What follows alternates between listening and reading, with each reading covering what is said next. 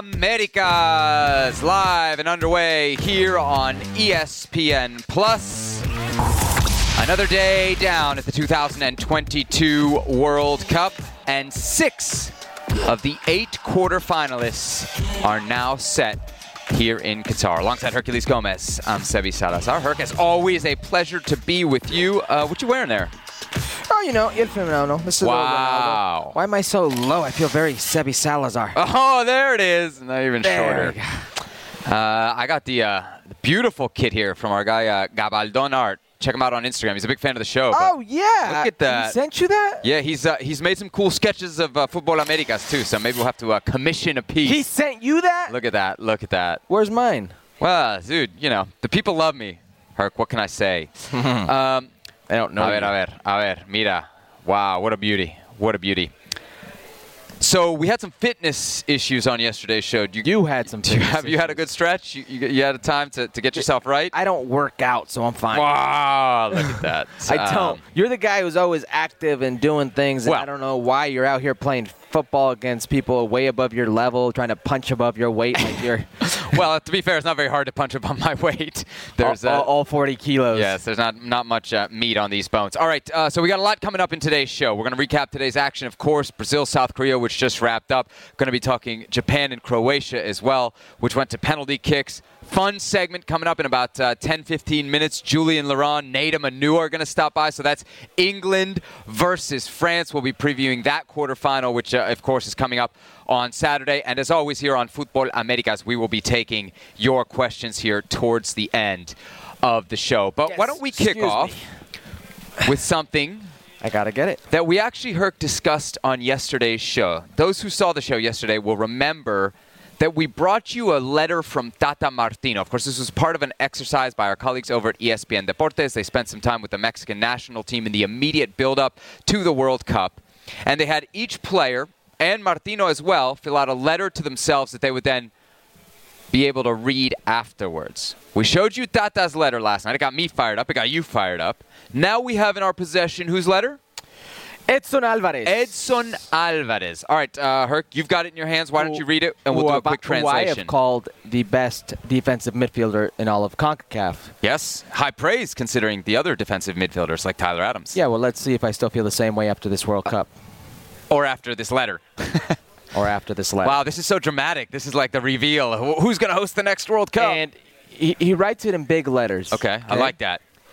Quédate tranquilo que lucharon y se entregaron hasta el final.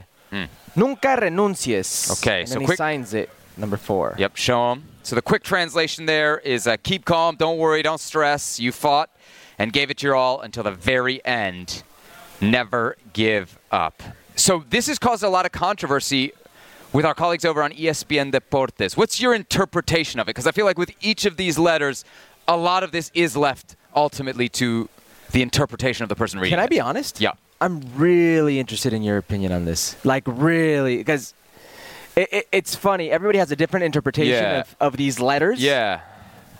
And we didn't get a chance to talk about it in the production meeting, but I got the sense like you were itching. So I'm really curious here. Well, I actually disagree kind of with what I felt like was the general consensus on ESPN Deportes, which is that this is a defeatist attitude, right? That he was effectively, before the World Cup, preparing for a bad World Cup. I think it's a player who is putting down what he knows of himself. So as to say, whatever happens in this World Cup, I'm proud of you, me, right? He's writing it to himself, for never giving up, for giving it your all, and for fighting till the very end. I think that's really what I'm seeing. What are you seeing, and what have our colleagues over on ESPN Deportes made of it? Because there is some anger about it. Our colleagues over at ESPN Deportes, they're killing him for it. It's a very defeatist mentality. That's the right word, right? Defeatist. The mentality is like you're already going in expecting travesty, expecting a failure.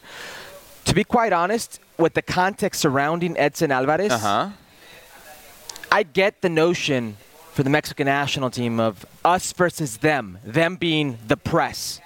They really feel like the press and the public, the fans, are against them. We've heard it throughout World Cup qualifying. Héctor Herrera, el Estadio Azteca ya no pesa. La gente no nos ayuda. Estadio Azteca is no longer this fortress. Yep. The people don't help us. It's this us versus them mentality, and I think this is him saying in his mind, don't worry about them, forget them. Quédate tranquilo. You stay calm. You stay true to yourself.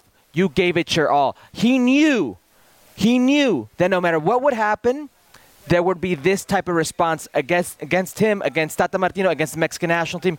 What I don't think he knew, and this is where I'm going to give him a little credit, is that a player before the World Cup who was going around $50 million for Chelsea. Manchester United was also a target with Erik ten Hag, an ex-coach of his.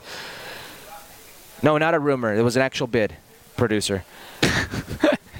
This I'm glad I'm not the bad guy for once. This right here tells me he had no idea of the way he would be blindsided by Tata Martino. That's interesting. So you're saying the us versus them, and you're painting the them as the Mexican public and press. Fans and press. I don't want to say public, say fans. Okay? Because you have to be very specific. Okay. I guess when I say public, I mean soccer fans, right? No, not these guys. These guys mean their fans. They're hardcore fans who come to the games. So it's not public. They're not talking about the casuals. They're talking about the people who pay that money to come see them in Estadio Azteca. So we want to make that very clear because there's a clear division to those guys. There's a clear line that's been drawn. Us, them. So the more I think about it, because let's go down this defeatist route, that interpretation. I'm actually thinking that them might not be outside, it might be inside, and it may be very pointedly at Tata Martino. Because if it is defeatist, as you say, is he foreseeing the failure of the national team as a whole? What did we hear in the build-up to this from Tata Martino specifically? Sorry, explain that one more time. The them is you saying he's including Tata Martino? Yeah, and let me get to it. Okay. Right? So before the tournament, we hear from Tata Martino that this negativity that exists around the Mexican national team, I think the exact interpretation of it was it's from the locker room doors outward, right? Not necessarily inward. Right. I'm wondering if there's a combination here for Edson, if we are going down the route of defeatism, that one, he did, and maybe others within that locker room did actually sense that the wheels were coming off the wagon before this thing. And specifically, what was talked about a lot in the build-up to the World Cup, and I actually on this show kind of laughed at your suggestion of it, which was clearly wrong. I see that now. My suggestion? Yeah, no, me laughing at your suggestion. What was it? That Edson would not be an obvious starter for this team because that idea started to percolate maybe a month out. Wasn't my suggestion. No. Right. But a month out of the World Cup, we started to hear these rumors that Tata Martino might consider a lineup where Edson Alvarez wasn't a starter. And so I wonder if he's thinking, and again, let's put into the context who Edson is. He's a guy who has gone on camera and said, I wanted to go to Chelsea. So he thinks he's that player, whether other people think that or not. And then all of a sudden, with a month leading into what is his World Cup, His World Cup. The rumors, the talk around it is this guy's not even going to be starting for his national team. I think maybe if we are seeing it as defeatist, he was sensing some of that and saying, hey, the them is maybe some of it, to your point, outside the locker room. There's also a them inside this locker room who's about to turn on me. Can I give you some more context there? 2018 was not a very good World Cup for Edson Alvarez. I understand he was young. Yeah, and he played out of position. Yep. Okay? But he had la espinita clavada. He had that Yes. When you have a bad World Cup and you get another shot, redemption. Yeah, he had that redemption he wanted to get going this World Cup. There was one game circled on that calendar he knew the world would be watching. Of course. Argentina. Of course. He doesn't get that game. This is why I'm saying I thought he was blindsided. Even though the talk was about, hey, they're seriously considering not playing Edson and playing more of a ball-handling midfielder. Never did we think it would be against Argentina. We assumed that would be against Poland. We assumed that might be against Saudi Arabia, but never against Argentina. You needed that six there. You needed that D mid. You need that guy who's a rock protecting that back line. That wasn't the case. So this, to me, not only do I feel he sensed it, but I also feel it's like his way of saying, it's not your fault. Right. It's out of your hands. And if he wanted the move to Chelsea or Manchester United or whatever that next big move, there was no better showcase game than Argentina. and I mentioned this before on the show, I had a conversation with Mauricio Imay, our colleague over at ESPN Deportes, who saw the practices immediately after the Argentina match and said Edson, along with Jorge Sanchez, who didn't play against Argentina, off to the side. were off to the side, kind of moping. Really quickly, if you had been asked to do this, would you have written honestly knowing that the world would see it? Because I think, I don't keep a journal or a diary. I kind of wish I did. But if it's only for you, you write something. When it's for everybody else, do you write for that audience? And then do we always have to take these kind of with a grain of salt? If it's overly optimistic, take it with a grain of salt. But knowing that you're at such a large network like ESPN, and the whole world would see this. It's going to color how you Millions and millions of people in our international television in Mexico, in the United States, and Central America are going to see what you put down. What you can't do is, one, take the mickey and just put anything down, and two, come out with a defeatist mentality or defeatist kind of anything that could be interpreted that way. You have to go. You have to be over the top to make your intentions clear. And we're finding that a lot of times with these players, it's not. So maybe they're really putting down what they feel, and that is, man, leading into the biggest moment of your life. That is crazy to me that you would come in with this type of attitude. So Edson wrote that before the World Cup. We are now starting to hear from Mexican internationals after the World Cup. Let's listen in now to some very interesting comments from Jesús Gallardo. Sí, como te digo, son muchísimas cosas que tienen que cambiar, muchas cosas que hay que mejorar en el fútbol mexicano, en todos, y no solamente los directivos, sino como te digo también los jugadores, a veces también cambiar muchas cosas, la manera de ver el fútbol, la manera de jugar los partidos aquí en la liga. Como te digo, a veces nos relajamos, entonces creo que no solo es cambiar ellos, sino también cambiar nosotros los jugadores para todos los partidos jugarlos al 100% y estar, concentrados para que tengamos más oportunidades de salir a Europa. Bueno, creo que depende de uno, la verdad. Creo que si uno a veces quiere salir a Europa, creo que a veces igual hay varios casos que se ha tocado pelear con los directivos o para que se puedan ir a Europa, porque a veces es el sueño de un jugador ir para allá a tener esa bonita experiencia que es jugar en Europa, obviamente para competir en el máximo nivel como se dice, pero también creo que depende de uno estar al 100% aquí en la liga, hacer las cosas bien. A veces uno en la liga, como que se relaja y no da su 100%, pero a veces creo que también depende de uno que dé su 100% en cada partido, en cada juego que le toca aquí en la Liga MX, para que no se relaje y tenga muchas oportunidades para poder salir a Europa. Okay, Herc. Something, nothing, or everything. Gallardo's comments, specifically for me, what's most interesting is the relaxed comments about play in Liga MX. What do you make of it? Listen, it's obviously something, but it's something we already knew. Like, he's not telling us anything we didn't know. It's coming to light right now, or people are making more of a deal of it than they normally would, because it's coming off of a fracaso. Right. Do you think the level... Gallardo's 28 years old. Yeah. Do you think the level in Liga MX is too relaxed? Of course it is. Yeah. Why specifically? And it's not as relaxed off the field, because you can get crushed in the press. Yes, of course. Okay? La exigencia, the expectations of the people in the press is high. But when you talk about being laxed, how many teams can qualify for playoffs? 12 of 18, two-thirds of the league. It's a joke. So you can throw away over half the season and still go in. And then you're going to say, well, that's the same thing in other places like Major League Soccer. I'm not trying to tell you Major League Soccer is a barometer. We talk about that all the time with MLS, there are so many games that don't have that urgency. And he talks about how relaxed it can be. The reality is, in Mexican football, with the amount of foreign players that are in Mexican football, Mexican players of quality are very valuable. Right. Like, they're going to make a lot of money and sometimes not to play. So Jesús Gallardo, the same Jesús Gallardo who spent half the season riding the bench with Monterrey, the same Jesús Gallardo who wasn't playing well for the majority of the cycle, who I think actually had a very good World Cup for him. Right. Like, I thought he was for one of the better... pre-tournament expectations. One of the better players for Mexico. Doesn't mean that he had a great World Cup, but I thought he was one of the better players for Mexico. This is what you've been breeding in. This is what you've been training in. This is the atmosphere you've been... There's not a better example of kind of the point that Gallardo's making than Gallardo himself. Right. He lost his job at club level and kept his spot in the national team. And that's more about the national team than Liga MX. And not only did he lose his... This is the crazy thing. You could say, well, he lost his position at the club level to a foreign player who's just a better player. No, it was Eric Aguirre. Yeah. It was another Mexican player.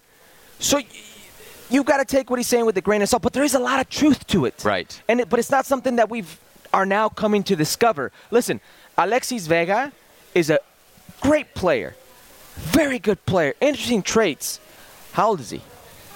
25, 24? 24, 25. At that age, you should already be in Europe. Of course, if you're a real And that's what talent. I think Gallardo's trying to get at. Right. It's hard for these players to go to Europe. Well, I understand that the clubs make it very difficult on you, but you also make it very difficult on you. The player also makes it very difficult on you. Until the Mexican players realize, or until the Mexican, just environment realizes, the federation, that the best players are in Europe and you need to be with those players in order to get better, you're just going to keep seeing more of this. We talk about the complacency. It's down to 12 of 18 going to the playoffs. We've also talked about it. There is no more relegation, so there's not that urgency for teams at the bottom of the table.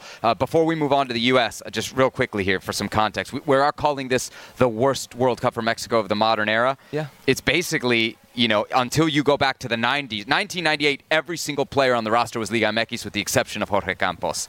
2022, there are 16 Liga MX players of the 26. I'll make it 17 because HH and MLS kind of feels the Transition year, sure. Last time around, 2018, only 9 Liga MX players. 2014, 15 of the 23 were Liga MX, but 8 were in Europe, and those 8 were clear starters, right? So I think there's a point to be made there. When you lean on a domestic league, as this roster clearly was built off the domestic league, and the domestic league is lacking at least on-field exigencia, demand, the level drops. And I think we see that reflected in the performance. Again, what very much feels like the worst performance for Mexico in the modern era. We're going back to 1994. All right, let's change topics, and we'll talk about the U.S. men's national team, who are now, 48 hours removed from the game against the Dutch that saw them bounced in the round of 16. Specifically, we're focused on the work of Matt Turner, who started all 4 games here at the World Cup.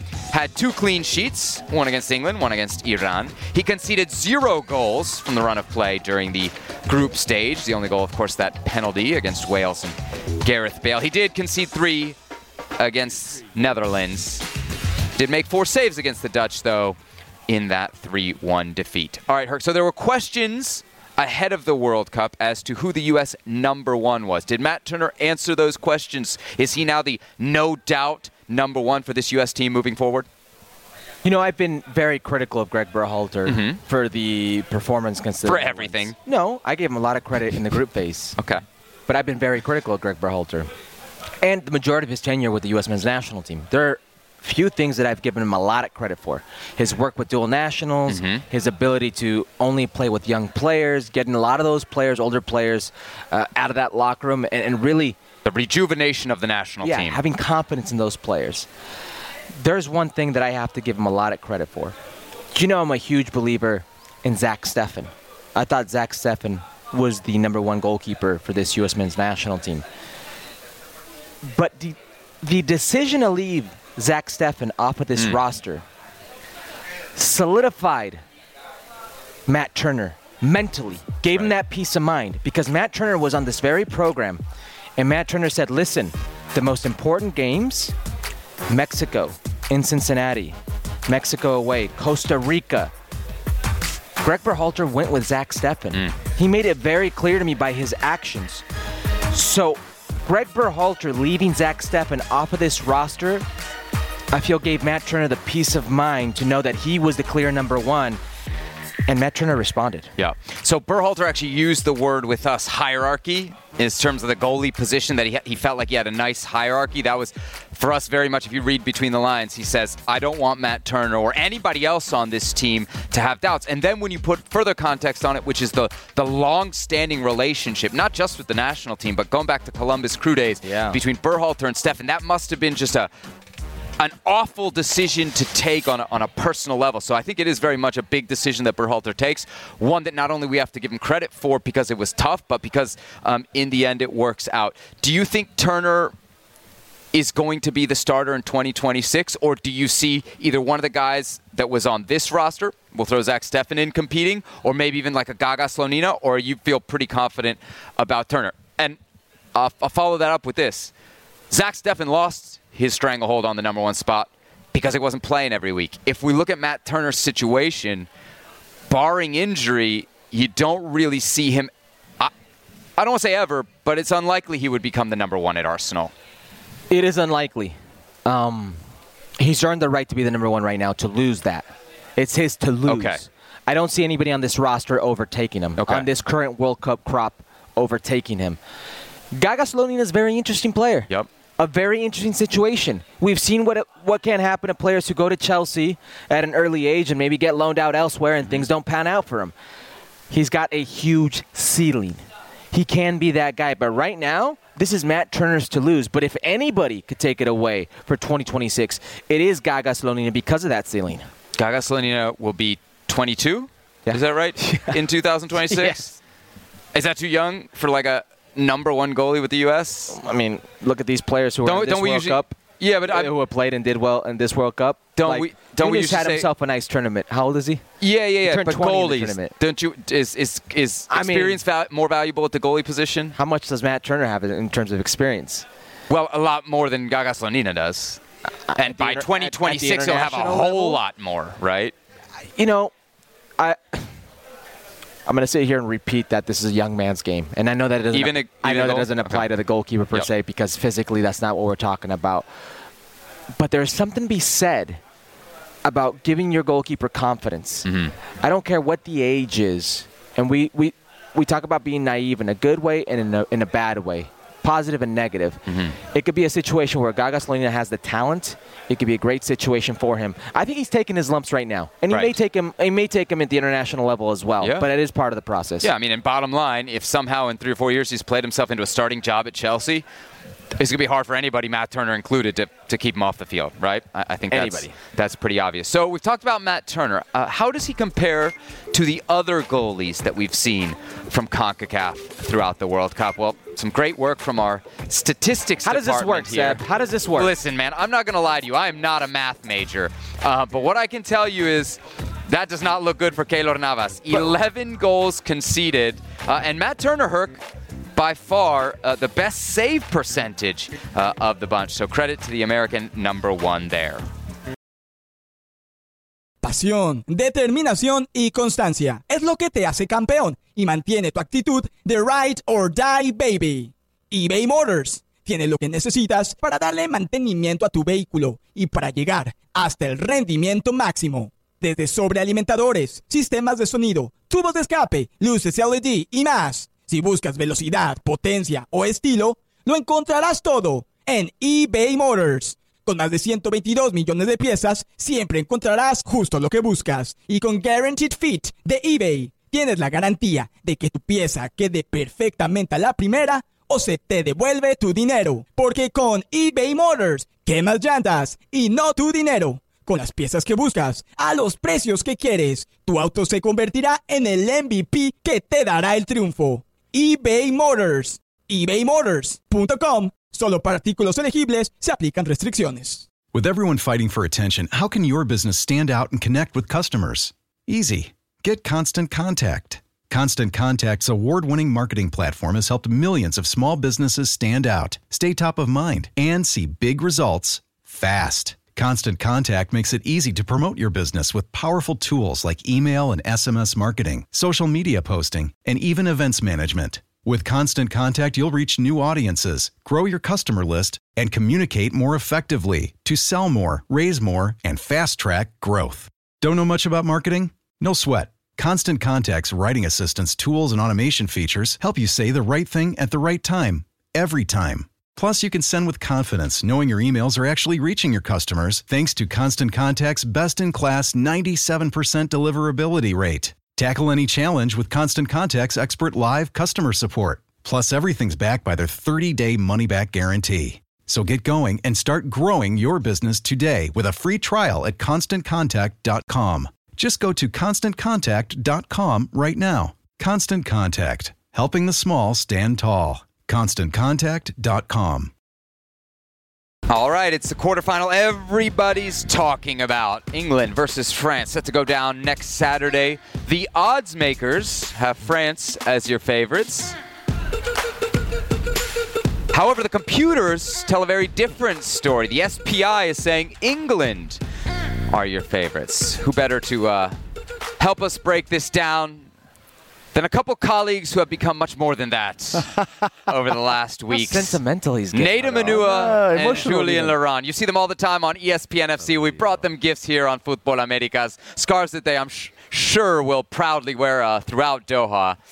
And guys, Sebi to sign that for you before you great leave. to have you here on the show, man. Thank you finally what to a get an treat. invitation. Thank you. I mean, we waited 3 weeks. No? He must have been on before. He's been on actually 5 years ago when André Pierre Gignac signed for Tigres. That's right. It was we were doing a Tovan, Have right? you been on Gavin Jules? No, I have not. Have you been on Gavin Jules? Here we go. There it is. You've sure been on it. Yeah, I've been on just a week ago, I think it was. Yes. Okay. Yeah. This is good. Third time's the charm now. So There it is. All right, so we just saw there's some debate there between the computers and the odds makers, right? So who's the favorite for you, Jules? France or England? I think the easy answer is 50-50, but I still think this England team has a slight edge over the French simply because the danger can come from everywhere.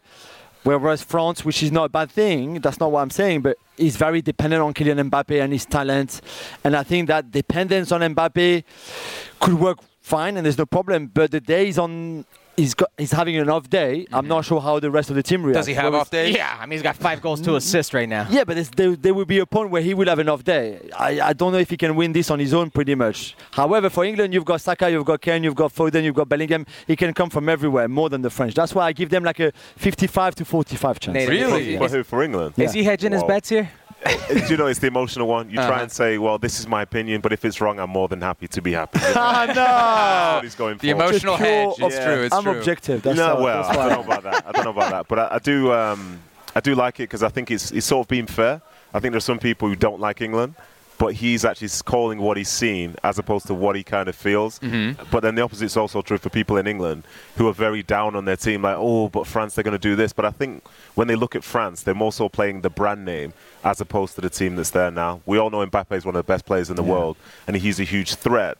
But man for man, if you were to do like a combined 11, it's probably not going as much France as, say, some people would think, because they are a good side, but so are England, like Jules has just said. Yeah. All right, well, England's a very good side, and they're very deep. Like, they're probably the deepest team in this competition.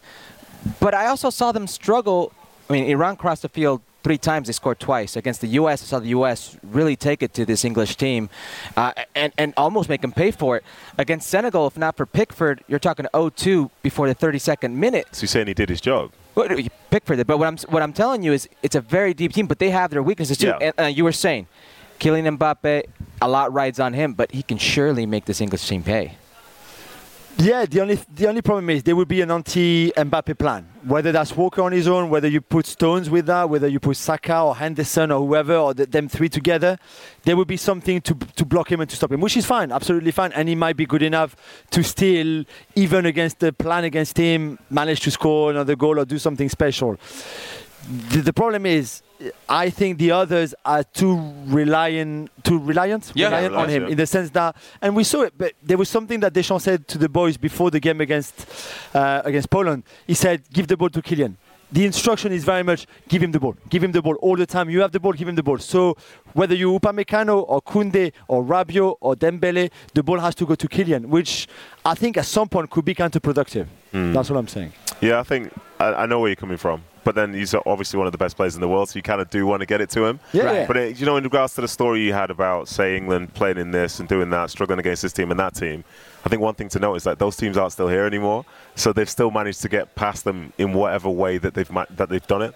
And I think they did have a poor performance within there, but there were positives that came within it. Like in the USA game, I thought defensively they ended up being quite good. I think in the Iran game, they did concede those 2 goals, but they did score 6. So for every negative, you can find a positive. And depending on your perspective, you get to pick and choose which one matters the most to you. It sounds like you're saying that there's some pessimism back in England. Oh, 1,000%. Around this. Yeah. What about in France? It's the defending World Cup champions. Do they see this? Do your colleagues, do the people back home in France, do they see France as clear favorites here, or is there some shared pessimism on that side? No, there's no pessimism on our side. They're not too scared about England because there's Mbappe. Right. And again, all the chat today on French radio, for example, was like, oh, are the English scared of Kylian? This is all they cared about was, are they scared of Kylian? How much are they scared of Kylian? And do you think they can stop Kylian? This is all, and this is going to be like that until Saturday. What kind of plan do they have against Kylian? What are they going to do against Kylian? This is it. And I think the French believe right now, and maybe rightly so, like the Argentine believe with Messi, that just nothing can happen to us because Kylian is there. So, go ahead. I was just going to say, my only worry for the French is we saw them in group play. They played a very underwhelming Australia. They played a very underwhelming Denmark team that was supposed to be a favorite for many. A dark horse, right? That ended up not being that. They rested players against Tunisia, so let's take that one out. But then they play against Poland, that was easily, for my money, the second worst European team here in this competition. So has the competition been good enough to really test France is my only worry. No, I think you're right. I think if you take Upamecano, for example, who has had a good season with Bayern, who is very promising, and his partnership with Varane could be very interesting because they complement each other well, and I think he benefits from the experience from Varane, and Varane benefits from the legs and the pace and the solidness of Upamecano. But then Lewandowski was easy to defend against the other night, and so was Zelensky. And Harry Kane would be a completely different kind of guy to defend on because he drops all the time, because he's so intelligent and so clever that do I go, do I stay? And I think they will have to be on their toes. So you're right. I think if you look at the fullbacks, which is probably the biggest weakness that we have right now, Koundé, especially Koundé on the right-hand side. Theo on the left is different because he's so attacking-minded that it might actually be useful against Saka because he might pin Saka down because Saka will have to follow him everywhere. But for Koundé, I'm worried. And then for Upamecano and Varane, I don't know how they will defend on Kane and how effective they can be on Kane. I want to get into some of the specific matchups, but where do you think England can hurt France? I think it's what he said, spending lots of time with Julian, you get an understanding of the French team and sort of the way that he feels about it. Because from an English perspective, people say France are the best thing that's ever existed ever, but they haven't also watched the games. But it's they're great. What's great about them? Well, the way that they do the thing, and they don't know what they're talking about. It's Mbappe. Exactly, it's Mbappe. That's the obvious thing. But Julian, he sort of explains it more, and you look for it more, and you start to see some of the weaknesses. And I think there are lots of sides within this who aren't perfect. But it's just a case of, on a particular day, how do the matchups work, whether it's individual ones or collective. And I think that's going to be the big difference when you go out into the knockout rounds like this. Who are you taking, Seb? You taking Tchouaméni, Rabiot, and Griezmann? Are you taking Bellingham, Rice? You taking? It's a tough one, and to your point, because that midfield to me, I think, is the key there. Well, to your point about the best 11, Bellingham to me is the only one there's a gap that he's like an obvious. If you're doing a combined 11, he's obvious. The other midfielders, take your choice, right? They're all pretty much the same level. I think Rice for me is world class. I have to say, for me, the Rice-Bellingham partnership is really. Yeah. So two of the three then are all three. Two of the three are English. Yeah. If we're doing a best 11 in the midfield, and then I've got either Rabiot or Griezmann to bring in. Been playing. He's very got Jordan Henderson because they're brothers. Yeah. Which is fine. That's fine. I picked my brothers too when we do combined 11. Of course. And you picked Senegal as well, didn't you? But we don't need to get into that. Yeah, because my boys play there, so it's fine. It's fine. The thing with Griezmann, and is one of the other keys, is that this is a new position for him, that number 8. Mm-hmm. He's been doing really, really well against kind of weaker opposition. Can he influence the game against England, against that midfield, the way that he did against Denmark, the way he did against Poland? He won't have the same freedom. Will he still be able to play 1 touch, 2 touches there? What do you mean he won't have the same freedom? What do you mean by that? Because I think that I would expect Southgate and the staff and the team to have seen that he's such a key player for us. Mm-hmm. And I think for Poland, for example, I think Krychowiak at his age just could not keep up, could not follow everywhere. Okay. And we watched him the other day with Nadem, and we were fascinated by the movement and the intelligence that he has, as well as the work rate and the touch, etc. He's clearing balls out of the box. He's a different player for France. Yeah. He's completely different players. And I love what Rabiot has been doing because he compensates for Kylian so much. He's got such a key role to play in that team because Kylian never defends. So Rabiot has to come and do that job, and on top of everything else, and he's been great. So I don't know who my third be, but maybe Rabiot. Yep. All right, let's do a comparison here. We talked about this on Revista Mundialista last night. One of the things that might define this match is the goalie position. Lloris, Pickford. They're both, I feel like they have a catastrophe in them. You're really low on both. I'm not as low on both. Okay, that's fair enough. We have that discussion. Which goalie makes you more nervous? If you can take off your... Go first. You off for me. Yeah. Who do you have more confidence? If you had to pick a team to win a game, who are you going with? I think they do things differently. I think Pickford might make a mistake with his feet, whereas I think Lloris might make a mistake with his hands, if that makes sense. I think I could see Lloris conceding like a really weird goal where sometimes you think he's going to save it and save it well, but he might not necessarily do that, whereas for Pickford, he's going to, at worst, overplay. He's going to try and do something he shouldn't do and put more pressure on his team or make the wrong decision that way. But in terms of shot stopping and stuff, like, I think I prefer Pickford. But then you look at Lloris, he's lifted the World Cup. You know, he's been very successful with France, so he's clearly got something and they do trust him. But I don't think everyone is as confident in Lloris as, say, people would think, if you know what I mean. What's the vibe back in France on Lloris? There's a lot of respect in this game, which is, I think, the destiny is there somewhere because he's going to beat the record of the most cap player in French football history against England, where he's been playing for 10 years, where his children, well, 2 of the 3 children were born. Oh, yeah, there we go. The English he's my boy, so I'm going to pick the experience, of course, and my boy. English kids as well, yeah? You've got English kids as well? Yeah, born in London. So you want them to play for England in the future, yeah? Now we're really getting it. I want them to win the World Cup, so they're going to there we go! I'm here all week. There we go. I am here all week. Okay, so we've played football together a little bit. You're an attacking player. You're very much a defender. I'm a two-way player. But very much. I love that expression. Your professional career was spent as a defender. Yeah. So how do you approach dealing with Mbappe? So I think in terms of Mbappe, if he's at his best, the matchup is not impossible, but it's very, very difficult. And so you try and make it as hard as possible because he's quicker than most people. He has the skill to be able to manipulate the ball. He's a great finisher. But the thing that makes him even hard to play against is when he gets support from maybe Griezmann going across, maybe Hernandez coming across to support, maybe Rabiot coming across. So you need to try and figure out with your team to make sure that firstly, nobody's isolated with him, but the worst case scenario should be that somehow there's now 2v1 against him. Like, can you go and support him as a midfielder? Really try and put him off. But then I think in fairness to Mbappe, he's very good at looking for 1-2s and things like that, but they might not necessarily come from Giroud in the middle. So for me, I think you try and make him predictable. You don't try and encourage him to sort of have space to run in behind. And you don't say, like, in fairness to Kyle Walker, for as good as he is, I've seen times where he wants someone to race him. In this instance, don't encourage the race. Just do not do it. Like, you might do well 9 times, but on that 10th time, that could be the difference between being in the semi-finals and just losing in the quarters. Jules, do you see this more as a matchup of a Kyle Walker versus Kylian Mbappe, or do you see more Kylian looking at the center back saying, I could exploit this?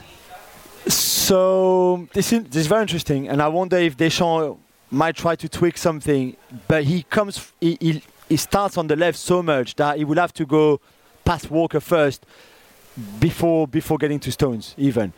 I don't see him really coming inside to be facing either Maguire or Stones. So it will be Walker first.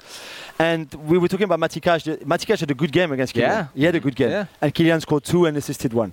So this is I think what as a defender you must face, and you're thinking like, okay, I know. And I think if Walker defends on his own against Kylian, he might have 90% of a very good game, but the 10% where he's maybe not so good, Kylian will score 2. Matty Cash got a nice collection of jerseys right now.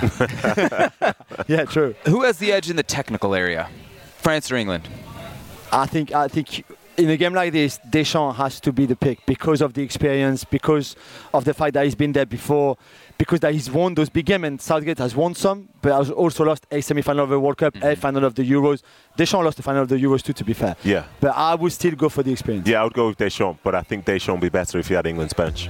I think for Southgate, he has more options on there. And in regards to the way England play, one thing they're doing differently in this tournament is they play with a back 4, but they're also very comfortable going to a back 3 or turning into a back 5. So if they're winning, they could revert to that. And if they're losing, they can bring on some of the best talent that's at this World Cup still that somehow isn't starting in the game. What are the knocks against Southgate as a manager back home for you? Just everything. Everybody hates him, hate his suits, hate the way he speaks, hate the teams that he picks. So aside from that, no, nothing. I think a lot of people believe that his football's too conservative, but I think there's a sort of sense of privilege that exists within English media, which I think misses the point, because for many, many people alive, they weren't really around that watch England take a real keen interest and speak about it. They weren't around in 1966 when they won the World Cup. Yet still they speak as if that's something that should be expected every 4 years. But Southgate's delivered a semi-final appearance at a World Cup, which brings a lot of hope, and then delivered a final in the European Championships. And whether they played against this team, that team, and so on and so forth, teams gone by for England hadn't made it there before. So now that they're there, surely that means he's successful. Yet still, for some people say, yeah, but I want to see 5 goals, I want to see 6 goals. Well, how about just winning football? Nathan, we use the word fracaso a lot here on this show, which means failure. Yeah. Would it be a failure for England to lose to this English team in this round? So the French team, it depends how they do it. I think because some people now live and die by style of play, you know, they would be really upset if England didn't show up in that game, and I think they want to blame the manager. But one thing I've seen across the recent years is that there are certain teams and players who arrive in big moments and they want to play well, but they can't because they don't know how to play well in that time. You know, that's what we saw with England in the Euros final last summer. And for as good as they were in terms of getting there and taking the lead, once they had the lead, they didn't know how to manage it.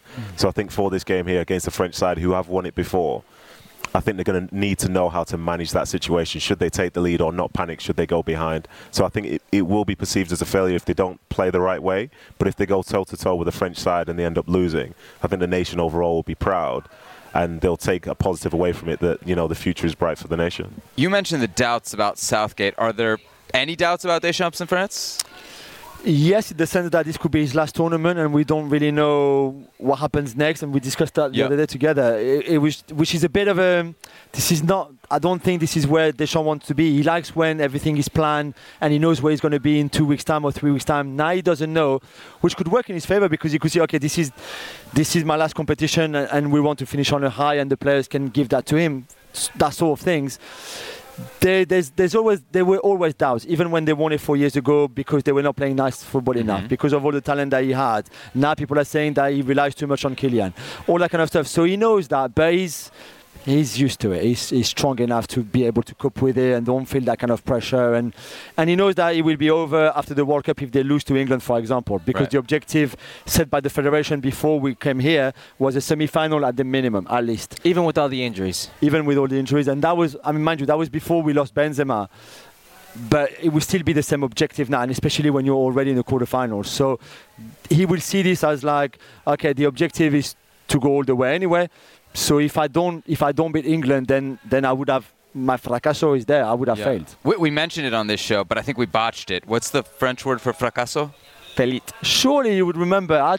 I know, but I want to hear you pronounce it because I botched it. I botched the pronunciation. So you've got échec, and échec, like the chess game, échec, or faillite. Faillite. More than fracaso, yeah. Okay. Faillite. So it would be a faillite if they go out here, like a big faillite. I think so. Let's get some predictions. What do you think? I said 1-0 to England yesterday on the show with Nathan. He's lost his mind, by the way. That's the emotional hedge for sure. 100%. Listen. Why? No, listen, I'm worried. I'm really worried by this England side. I have to be honest. I'm worried about Kane. I'm worried about Saka and Foden. I'm worried about the Serbs, especially, more than anything else, because if he brings Rashford after an hour, if Sterling is back, or Grealish, or Maddison, or he's got all those options. And I don't like Southgate. I don't think he's good. I don't trust him. But still, if you throw all those players in, they might do something special. So I'm a bit worried. I've got trust in my boys, but I'm a bit worried. That's why I think a 1-0 England win is not a bad shout at all. Nathan? Yeah, I hate doing predictions because I always end up being wrong. Because I go for something that I actually believe will happen and I want to happen. You know, I felt like I went quite big on the USA because I fully believed it. Yeah, you did. That's literally the definition of drinking the Kool-Aid. I was like, no, this is it. They've got it. But in this game, I liked what I saw from England after they sort of changed their tactical approach yesterday in the game against Senegal. So hopefully if they're focused, they're ready, they look a better side than, say, they have done in the previous 2 tournaments in terms of managing the moment. So I'm going to lean that way, and I'm going to say England are going to win, but I'm not going to go for the chuck and guarantee it. I'm just going to say I think England are going to win. All right, very serious footballing discussion here. Yes. Let's talk about some memes, okay? Because I don't know if you guys know, these guys are always on ESPN FC. It's for a much older audience, right? I think mainly you see that with the host, Dan Thomas, of course, much older than the host here on this show. So we're doing World Cup memes. How big is this in France right now? Massive. That photo went viral everywhere, literally memes about it. The loving. Let's not forget that before the Euros, Herc's favorite movie, The Notebook. They were hating each other because Giroud said, when I make the runs, the ball doesn't come, and he didn't name Kylian, but everybody knew he was talking about Kylian. Actually, Kylian wanted that ball back. He was trying to get that ball back. Yeah, it was Giroud who just said, no, I'm taking it myself. And now they love each other. The Notebook is a good one. Natum, this is probably big back home. It's very, very big, yeah. Because he's trying to recruit him to go to Liverpool as well. But yeah, the one underneath, that is, yeah, that's a very good perspective. And I think Jordan's maybe a little better looking than that, but we'll see. Jordan Henderson, Jude Bellingham there as England won 3-0 over Senegal. All right, we got some transfer news here, potential transfer news. Cristiano Ronaldo, there are reports he's close to joining Saudi club Al Nassr next year on a 2-year deal, guys, worth, get this, 200 million euros per season. If this does come to pass, is it a disappointing end to an amazing club career? 100%. I don't understand this. I have to say it can't be about the money because the guy has earned $1 billion already. That's $500 million right there. I know, but why are you going? So you're going for $500 million? Well, that's the only reason This is where he's gone now. This is where he is now. Really, this is where his especially career with all the sponsorships and everything. Like beyond the football, he's made tons. Right? He's a purist at heart. Yeah, right. This is what it really winds me up. By the way, that he's going to go there. Yeah, he's a purist. I just don't understand. I don't understand it. Next thing he will tell, I want to win the Asian Champions League because so I can be the first one to win the Asian Champions League and the normal Champions League and maybe then he can win the CONCACAF one. I just don't get it. But what is there not to understand? You said $1 billion in his career. That's half of what he's earned in his career for 2.5 seasons. He's 38 in February, right? Right. When you were 30, well, okay. I'm 38 right now. Yeah. When you were 38, what were you doing with your life? Okay. In the last month of your career, you wanted to enjoy your football, right? Right. He's not going to enjoy the Saudi League. I can tell you right now. Where would he go that he'd enjoy, though? But go back to Sporting. Say to Sporting, that's what most players do. Like I took a pay cut to come back to the Major League Soccer in my career. Like that's what most players do. But most don't have that option where you get paid more than you've ever been paid. And it's very easy to say, well, he's got enough money. Does Sporting want him? Yeah, it's another thing. We heard Ruben Amorim after the Tottenham game when he said like we could not afford him, which I think meant like we would have taken him, but not at the price. Do you not think he could be making an excuse there though? Because surely most of these big teams are trying to build projects that last for longer than 2 years. This is also just a report. This isn't official. So yeah.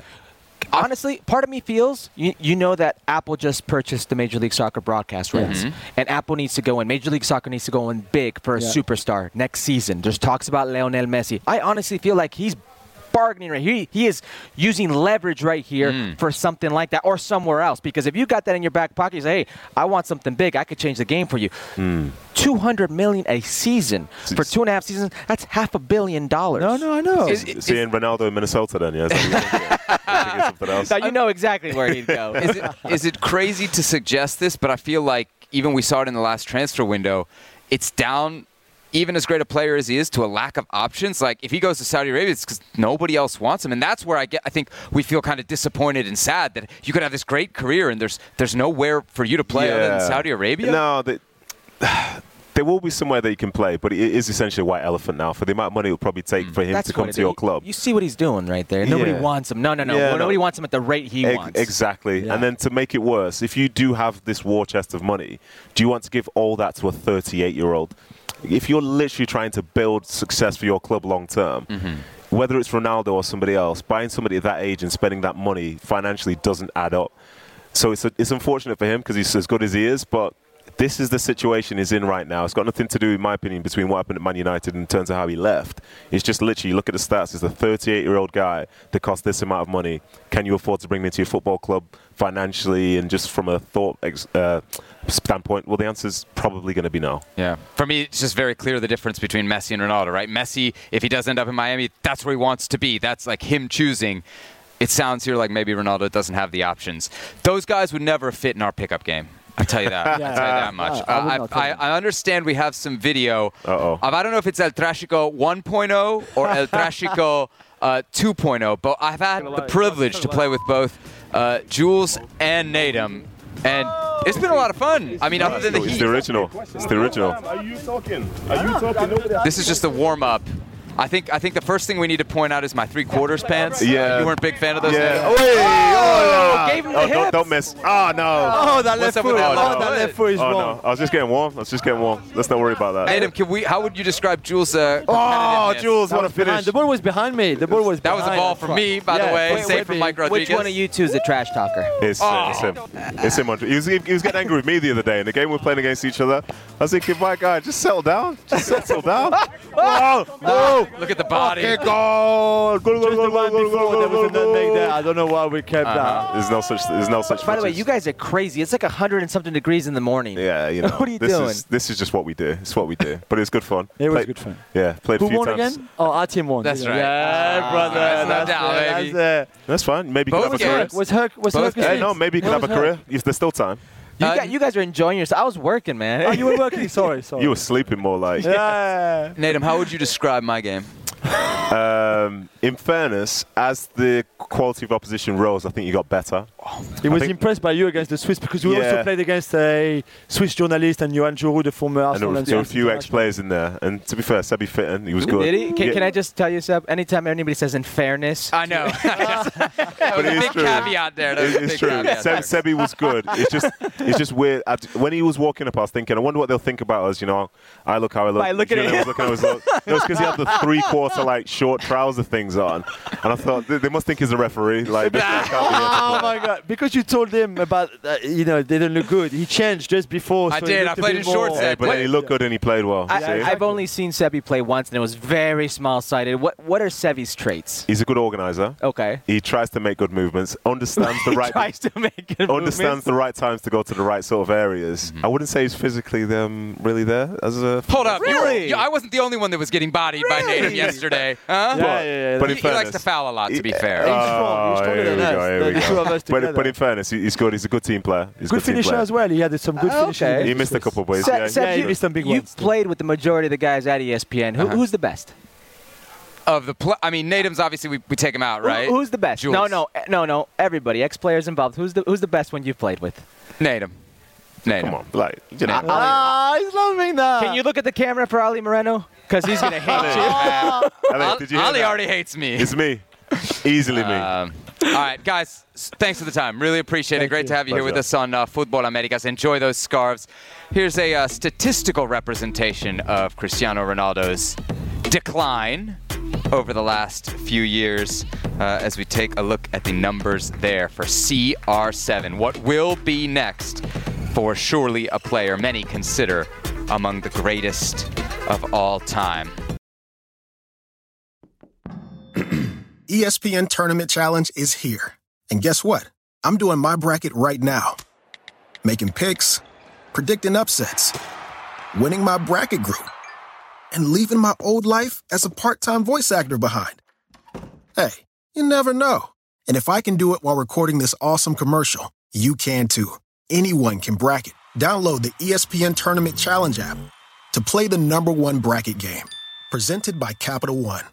Reggie White, who's a defensive end for the Green Bay Packers, says that the firebombing of his church in Knoxville, Tennessee this week was the work of racists who may have been trying to hurt him. First there was one fire, then there was another, then there was another. It wasn't just Reggie's church that burnt down. Hundreds of churches burned in the 90s. I think we have a major problem in our country that we don't want to admit, and that has to do with racism. Was this 1996 or 1956? 30 for 30 podcast and Antscape presents Through the Flames. Listen now wherever you get your podcasts. We'll see what's next for him, what's next for us here on Futbol Americas. Here's a check-in on today's action. We'll start with Brazil and South Korea. Went down at Stadium 974. This one, Herc, over before it began, you might say. Yeah, I'm going to be honest. I may have streamed it in some sort of unsavory way on my walk over here, and I was watching, and it was 2-0, and they were balling. Joga Bonito is back. Richarlison, which we could easily say are probably two of the goals of the tournament, top two goals for my money off of his name. Neymar, any fitness doubts you may have had? They're gone. They gone. So Vini Jr. scored the first in the 7th minute. The aforementioned Neymar scoring from the penalty spot in the 13th. Richarlison finishing off a golazo right before the half-hour mark. And Lucas Paquetá then scoring in the 35th minute as Brazil went up 4-0. Park, the number 8 for Korea, scoring a late goal, 76th minute, as that game ends 4-1. Yesterday, man, I got to see him live. I said, boy, France is the best I've seen yet. Did Brazil surpass them for you tonight? Yes. Really? Yeah. So Chiche is so good at the way he organizes his team. Everybody sees this offensive flair. They see Neymar, they see Vini Jr., they see Rafinha. They see any player that can come off the bench. And you're thinking, Joga Bonito, offensive flair. You're thinking that this is what they're doing. They're going to overwhelm you offensively, but they're so good in the back. They are so good in the center of the midfield, Casemiro. The way they defend, it's a defend-first mentality for Brazil, and teams like that go far in World Cups, go far in tournament settings. I don't even think they've scratched the surface. How much of this was down to the competition? That's a lot. I think if we talk about the teams that did advance to the round of 16, you would consider South Korea not just one of the weaker sides, but also one of the teams that has shown us the least to get through. And probably fortunate to be in the second round because of the way they went on. Them and Poland feels very similar. Well, no, yes, but Poland, very similar, but I think South Korea has shown me a lot more than Poland. What I'm telling you is their fortunes changed in a matter of minutes. I mean, it's literally they're playing against a Portuguese team that had nothing to play for. They were already into the second round. It's a late set piece, literally last play of the game type deal. It's Sung versus 8 Portuguese players, slips the ball, megs one player, great through ball, goal, and everything changes. It's Uruguay out, right? Yep. It's South Korea in.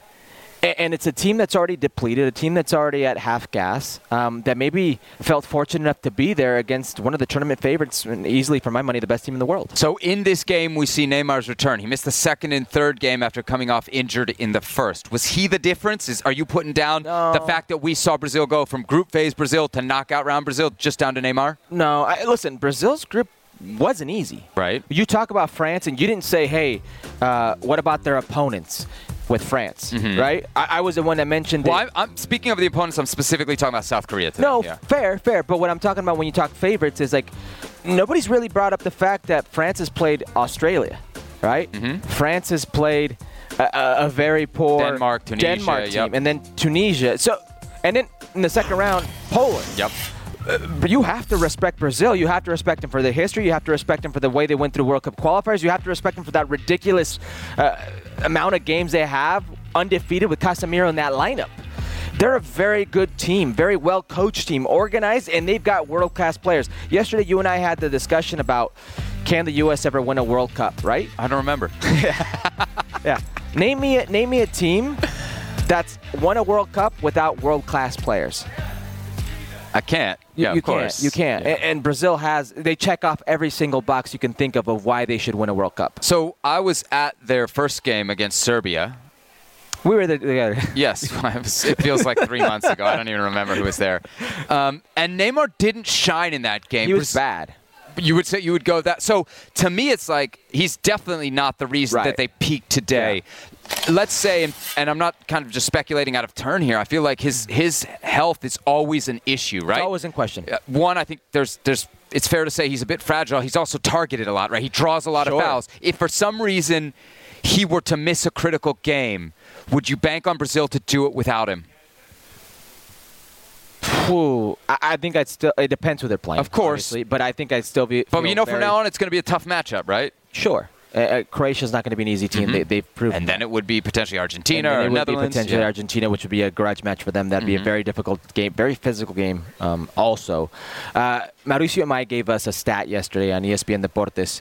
Neymar has missed over 200 days with ankle issues throughout his career. That's an ankle issue he's got currently right now. I'm sure within those 200 days, Brazil has needed to fare without him. I'm fairly confident because of their approach and the way they play that they can get by without him. But Neymar, when he's running at an optimal level, is easily, for my money, one of the best players in the world. Maybe the best player in this tournament. I know Kylian Mbappe, everybody's high on him right now, and I love him as well.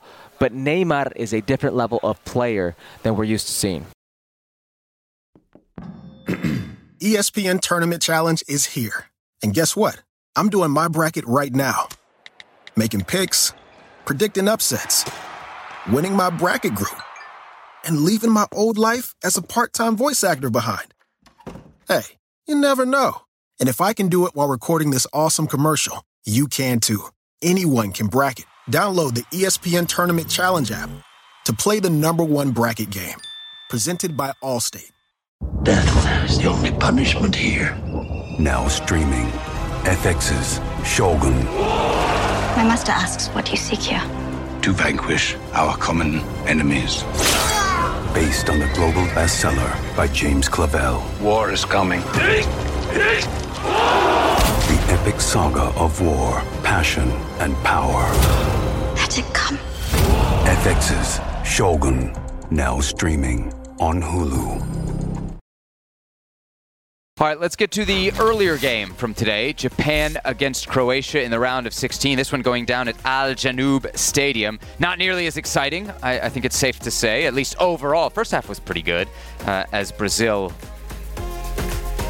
game against South Korea. Daisen Maeda opened the scoring for Japan in the 43rd minute. Ivan Perisic leveling in the 55th.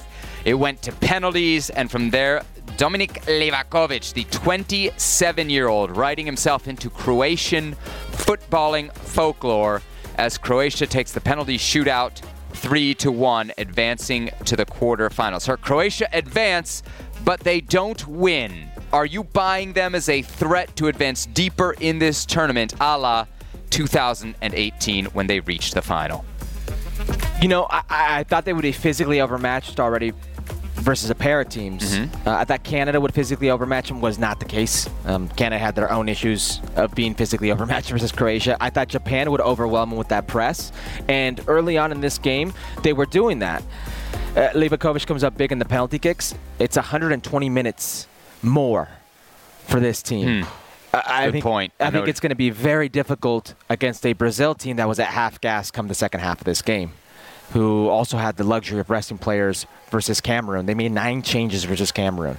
They made changes in the second half of this game. Dani Alves comes on again. This is a Brazilian team that's not only full of confidence, but also well-rested versus a very depleted Croatian team that had a lot of fight in them. And that fight took a lot of that tank. They did a lot more than I thought they would do against Japan, to be quite honest. And they really overperformed how I thought they would do in this group phase. But I can't see them weathering that Brazilian storm. I agree with you. I think they're good, very good, because they get past the teams they're supposed to get past, you might say. But when they hit that elite level, and I think you could say they came out of the weaker side of the bracket in 2018. Sure. If we go back to the Euros, when they had to go up against Spain, we saw them kind of hit their level.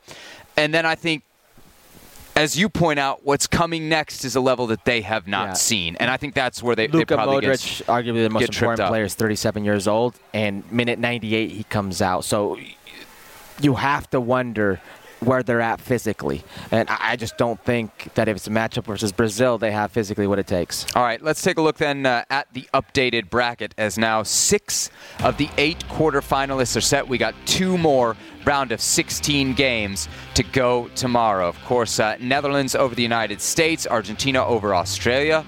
So Netherlands, Argentina on Friday. Oh, that should be a good one.